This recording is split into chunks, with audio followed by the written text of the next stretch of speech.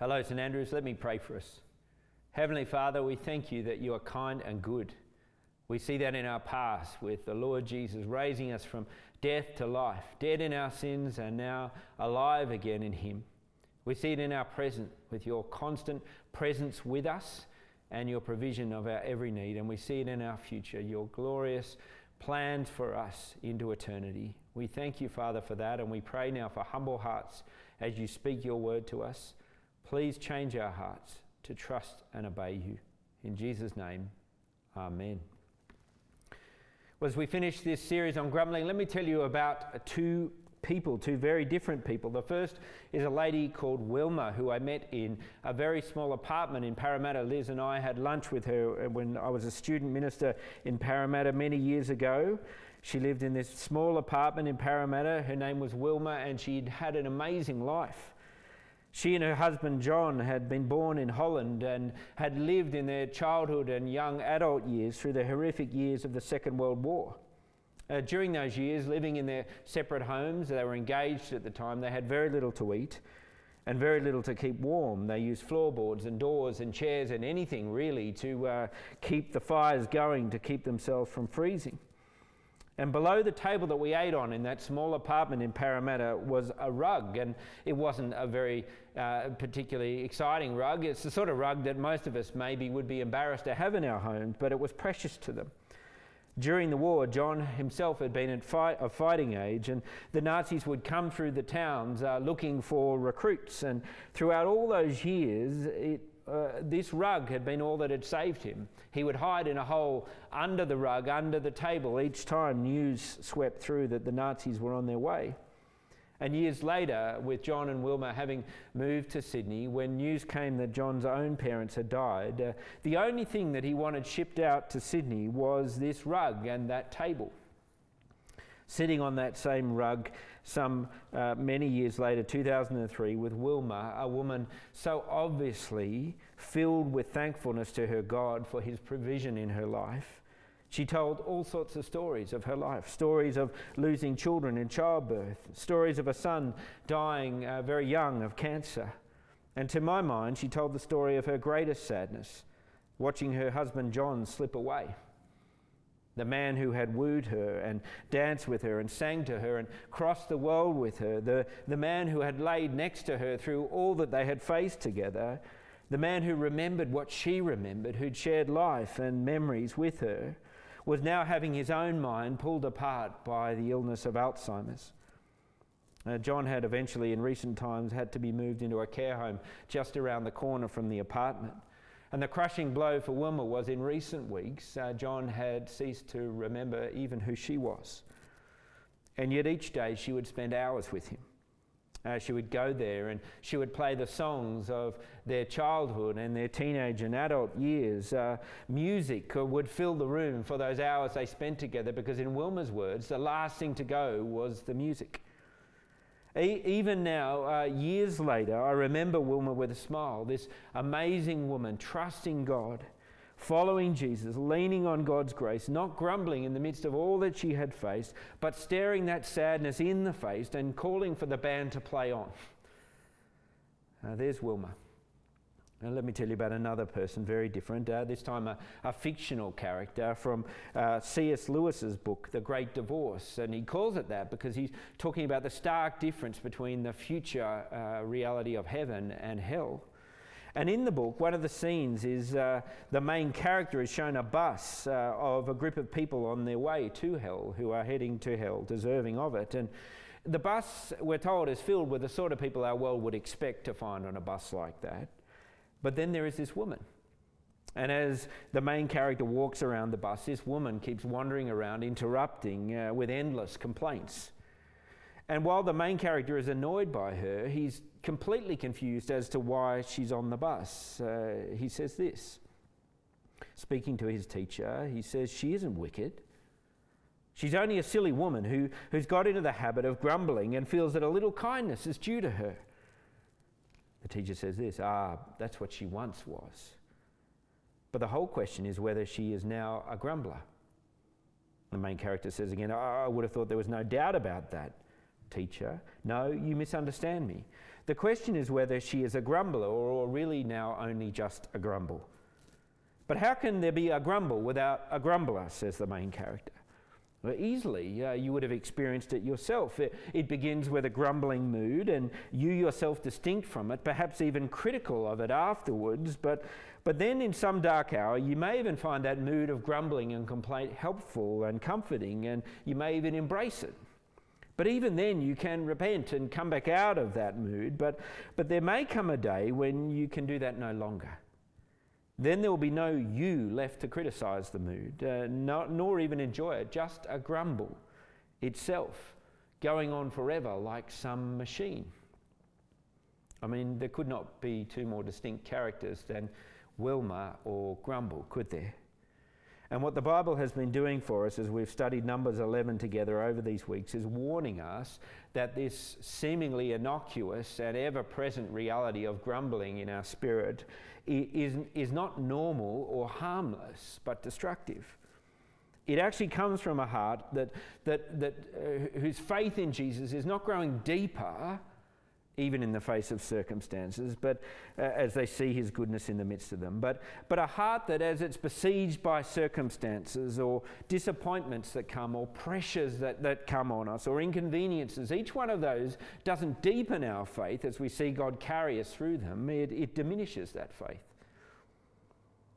The reality is, we've seen in these weeks, if our faith in God is not based solely on his grace to us in our past and present and future, if it's based instead on our circumstances and perhaps our dreams of the ideal scenario that our life should have if God really loved us and was committed to our good, then every experience that we have of falling short of that scenario will not deepen our faith, it will diminish it. But the more we see instead the Lord Jesus clearly, the more we see the difference he has made to our past and present and future, as we saw last week, the more we will learn to stand firm on his grace alone and for that to be enough for us. And not so much standing on our circumstances because they're fragile and brittle. The more we will discover that here with him is a joy that cannot be shaken by any circumstance in this world. Now, last week we began to see that part of the way we overcome grumbling is actually doing that work of resetting our vision, reviewing our past and our present and our future. And this week what we're going to see is that once you have your eyes fixed, then you can get your footwork right. They're the two steps, if you like, for overcoming grumbling. Fix your vision, and then this week follow the leader. That's what we're going to see in Numbers 11. So come with me to Numbers 11, and we're in verse 1. Now the people complained about their hardships in the hearing of the Lord, and when he heard them, his anger was aroused.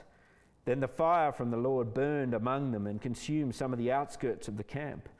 But when the people cried out to Moses, he prayed to the Lord, and the fire died down. Do you see the pattern? Do you see what's happening? Moses is the leader of God's people. His job is to intercede for them, but through the ministry of bringing God's word to them. As you read through Numbers, you see that. And here, bringing them before God in prayer. And I think his actions here model for us how to intercede for one another as God's people, to stop the spread and the effect of grumbling. And here's why we need to do that for one another. I hope you've seen this as we've gone through this series. We need to do it for one another because this is a community just like the Israelite community. This is a community that has one fundamental problem, and we're all part of it. Its problem is that there's people in it. People affected by grumbling, people whose grumbling affects others. That's the nature of this community. It can be all sorts of different grumbling. There are varieties. I wonder if you've experienced that. There's what I would call competitive grumbling. And I remember when Liz and I were first married, the first few years of our marriage, we always seemed to get colds at the same time. And then it would be a competition as to who had the worst cold and therefore who deserved the most sympathy, which was obviously me because mine was a man flu. So there's competitive grumbling. It can happen husband and wife like that. It could even happen in a small group, perhaps competing when it comes time to share prayer points. You think you've got it hard, just wait till you hear my story. There's competitive grumbling, but then there's what I would call comparative grumbling, where we grumble about others. Perhaps it's leaving small group with a friend or a spouse, and you think, why can't I be in a group with normal people?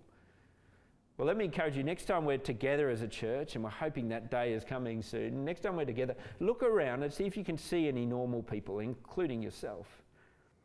There's competitive grumbling, there's comparative grumbling, and then perhaps the most common, there's what I would call cooperative grumbling, where we gather together to grumble together. It can be actually the whole source of friendship between people. That's why we gather. We gather to complain about things and grumble. That we don't have an agenda. It's not written on a sheet. We don't need that. We're just ready to grumble. Reality is, if that's us, we are not being friends. We're diminishing one another. And so this is a community, just like Israel, where grumbling can grow and spread. Without intercession for one another, grumbling people become more so. Our job, as we see modelled here by Moses, is to love one another enough as that grumbling grows, as that spirit of disquiet and questioning of God's goodness grows, that we intercede for one another because we love one another. To stop the spread, we do that. We intercede by ministering to one another the ministry of God's word and prayer, so that we will rejoice before him rather than grumble before him. And if you're wondering who should do that job in a community like ours, in our church family, have a look. See how the role starts with Moses. We see that in those opening verses. He leads the people through the ministry of word and then bringing them before God in prayer. But as the weight of carrying a grumbling people gets too much for Moses, the load is spread. Do you see that in verse 16? The Lord said to Moses, who'd already complained about it being too much for him, "Bring me 70 of Israel's elders, who are known to you as leaders and officials amongst the people. Have them come to the tent of meeting, and that they may stand there with you. And I'll come down and I'll speak with you there, and I'll take of the spirit that's on you, and I'll put that spirit on them. They will help you carry the burden of the people." Do you see what God is doing? So important is it to him that this people be carried through the wilderness to the promised land, to the hoped for, promised, certain future that he has for them, that he will not leave it just up to one. He will spread the load so that the people carry one another. And the same is true here. The same remains true for God's people. Yes, there are leaders within our church family. There's a ministry team, a paid ministry team, who are paid and set aside for this task of serving the community through word and prayer. We know that's our task. I love that task. But the work is too important, too big, too spread out, and too heavy to leave it to just a few. And so we grow within a church our own intercession teams. We have, for instance, over 30 small group leaders amongst the adult small groups, not to mention youth leaders and children's ministry leaders and our pastoral care team that's grown up especially in this COVID season, all tasked with that same ministry of bringing the word of God to bear on people's lives, to bring them comfort and encouragement, and to pray for people. That's our job. But it spreads wider than that. Numbers 11, a couple of renegade leaders, we're told there in verse 26. Do you see it there? Join the task. And I love this. You've got the 70 elders, if you like, the official, the chosen leaders amongst God's people. But then there's these others who just think, hey, we may as well help out. And I love it because Joshua, who was one of the 70 who was chosen, urges Moses, the leader, to stop them. Why are they doing it? They didn't come to the training day. They haven't done the course. But I love Moses' response. Do you see there, verse 29? "I wish that all the Lord's people were prophets, and that the Lord would put his spirit on all of them. I wish everybody would exercise this ministry of speaking God's word to his people and praying for people before God." That's Moses' dream. He longs for a day when everybody in the camp would be doing this.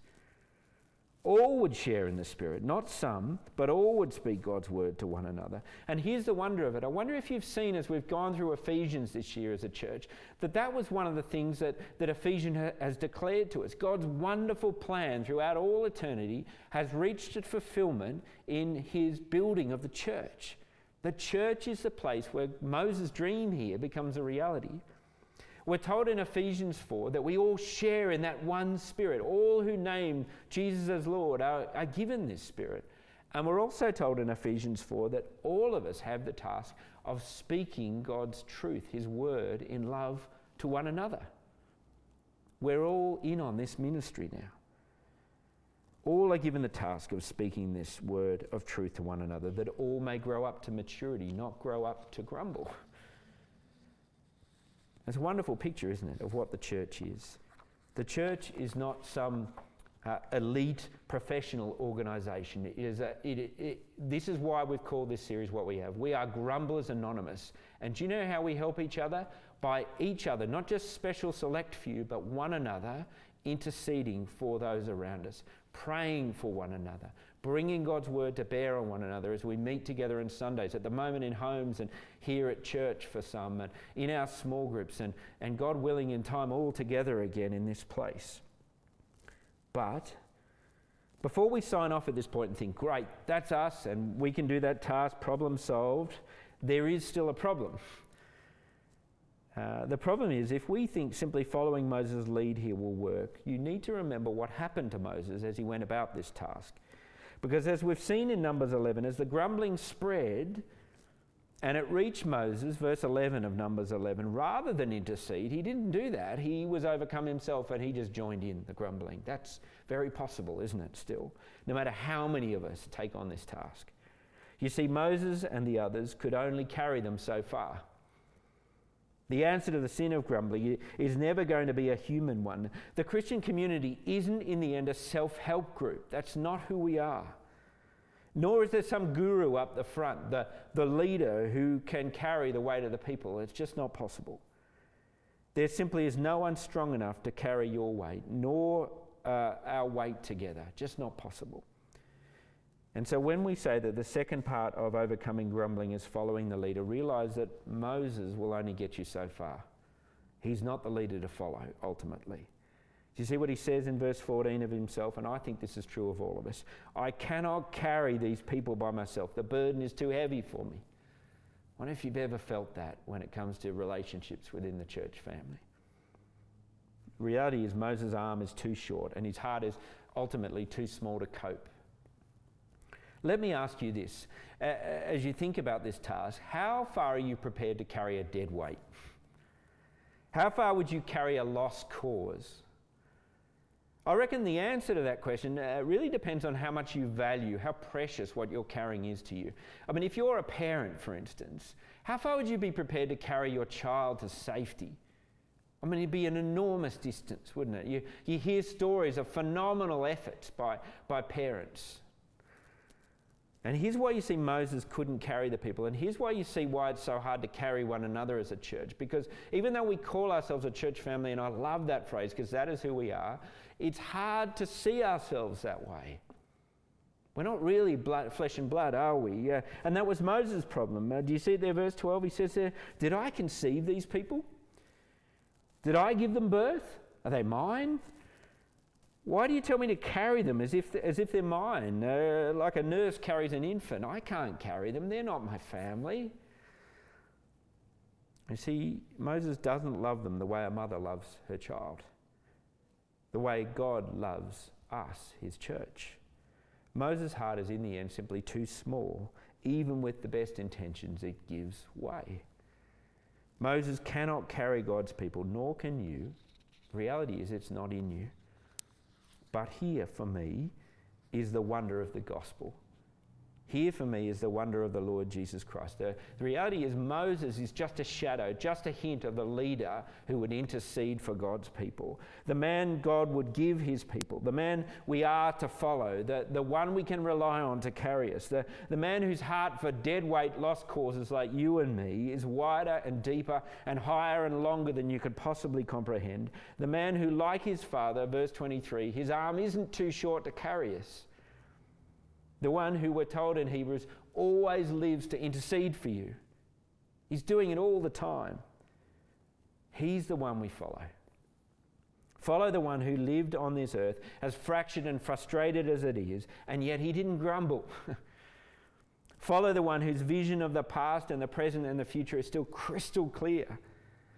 Did you hear it in the creed that we said earlier from Philippians 2? You see the clarity of the Lord Jesus' vision. Being in very nature God, he didn't consider equality with God something to be grasped or used to his advantage. Instead, he made himself nothing for us. He took on the very nature of a servant for us. And being made in human likeness and found in appearance as a man, he humbled himself for us and became obedient even to death, even death on a cross. That's his arms carrying us. Follow the one whose past is infinitely more glorious than yours, and yet he gave it up for you. That's what Philippians 2 tells us. Follow the one whose present on this earth was more painful than anything you and I will endure, and yet he walked that path for you. Follow the one whose future is more wonderful than you could possibly imagine, and yet he shares it with you. We're told in Hebrews to do this. This is how you overcome grumbling. Fix your eyes on Jesus, the author and perfecter, the beginner and the finisher of your faith, the one who will carry you through, who for the joy set before him endured the cross so that he could carry you. Let me finish by saying this. If we as a church are to overcome grumbling by following Jesus, if that's what it's about, and it is, then it's going to mean we have to do two things. We have to set this week and every week that follows, each of us and together, to do two things. We need to walk like Jesus, need to learn to do that together, and we need to walk to Jesus. Firstly, walk like Jesus. That's what Philippians says, that creed that we read out earlier. Do you know what it says just before describing the path that Jesus took, the steps that he took? It says your attitude should be the same as that of the Lord Jesus. We're to follow his way of life. We're to learn to walk like him. I remember years ago when Finn, our firstborn, was just a few years old. We were walking back down from church. He'd only recently learned to walk, and another member of the church called out to me and said, "Hey, your son walks just like you." I remember thinking it was a bit of an odd comment to make, because I'm not trying to cultivate a particular style of walking, but somehow I do have a way of walking like we all do, and Finn had just learned to copy it. I mean, what a joy it would be if people looked in on our church family and what they saw was lives that were in step with the heart Jesus has for us. Lives that love those around us, to live to intercede for them, that they may grow in joy, not grumbling. What a joy it would be if our steps were those of 1 Peter 4 verse 10, where we serve one another with God's word of grace. To have our steps be the steps of James 5 verse 16, where we respond to the grumbling spirit in others, not by permission or tolerance or excuse, but gentle rebuke and prayer. Wouldn't it be brilliant if the steps that people saw in this church family were the steps of Galatians 6, where we carry one another's burdens, because that's how we fulfill the law of Christ. So let's learn to walk like Jesus. But if we're going to do that, here's the second step, and this is crucial. You have to walk to Jesus. As we start to feel the weight of the task before us, remember, it would be a mistake to think that we can be for one another what Moses failed to be for the Israelites. Truth is that we and Moses are made of the same stuff. We need Jesus as much as those around us. What those around us, around you and I, need to win their battle with grumbling is, well, in the end, no one here. We together need someone who, when we grumble, will graciously stand in the gap between us and our God, who is rightfully angry at that grumbling. We need someone who can bear the burden of our endless grumbling without weariness, without growing tired and give up on us. We need one who knows how serious the sin is, doesn't excuse it, but is willing to take the blame for it. We need the one who can sympathise with our weakness, because he has experienced it all and been tempted in every way, but was without sin, and that is only the Lord Jesus. We need the one that we can approach, we're told in Hebrews 4, our other reading today, we can approach with confidence so that we may receive grace from him and mercy, and receive grace in our time of need. Each one of us this week, and for every one that follows, needs to set the course to walk to Jesus. That's how we can carry each other. See him in your past. When you were dead in your sins, see him there reaching down into the death you were dying because of sin and made you alive again. See him in your present. And what is your present situation? Well, try this on for size. Try the lyrics that we're about to hear in our next song. Here's your present. You have no guilt in life, no fear in death. From life's first cry to final breath, that's your present. Grumbling spirit, stick that in your pipe and smoke it. That's who I am in the present. And see him in your future. See him in your future because he saw you in his. Do you know what Hebrews 12 says as he walked to the cross? Do you know what he was doing? He was fixing his eyes on the joy set before him. And do you know what the joy set before him was? The moment when he welcomes you home. You are the joy set before him.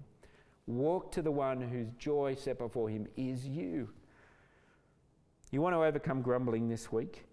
Walk to Jesus. Reality is what we've seen in this series is this. Only a heart that's not full grumbles. We all know that. But I wonder if you've seen this. Only a heart fixed on Jesus will ever be full. So walk to him. Meet him in prayer. Meet him in his word. And not only do that individually, but let's do that for one another. My dream for the small groups of this church family is that they become places where joy is generated rather than grumbling incubated.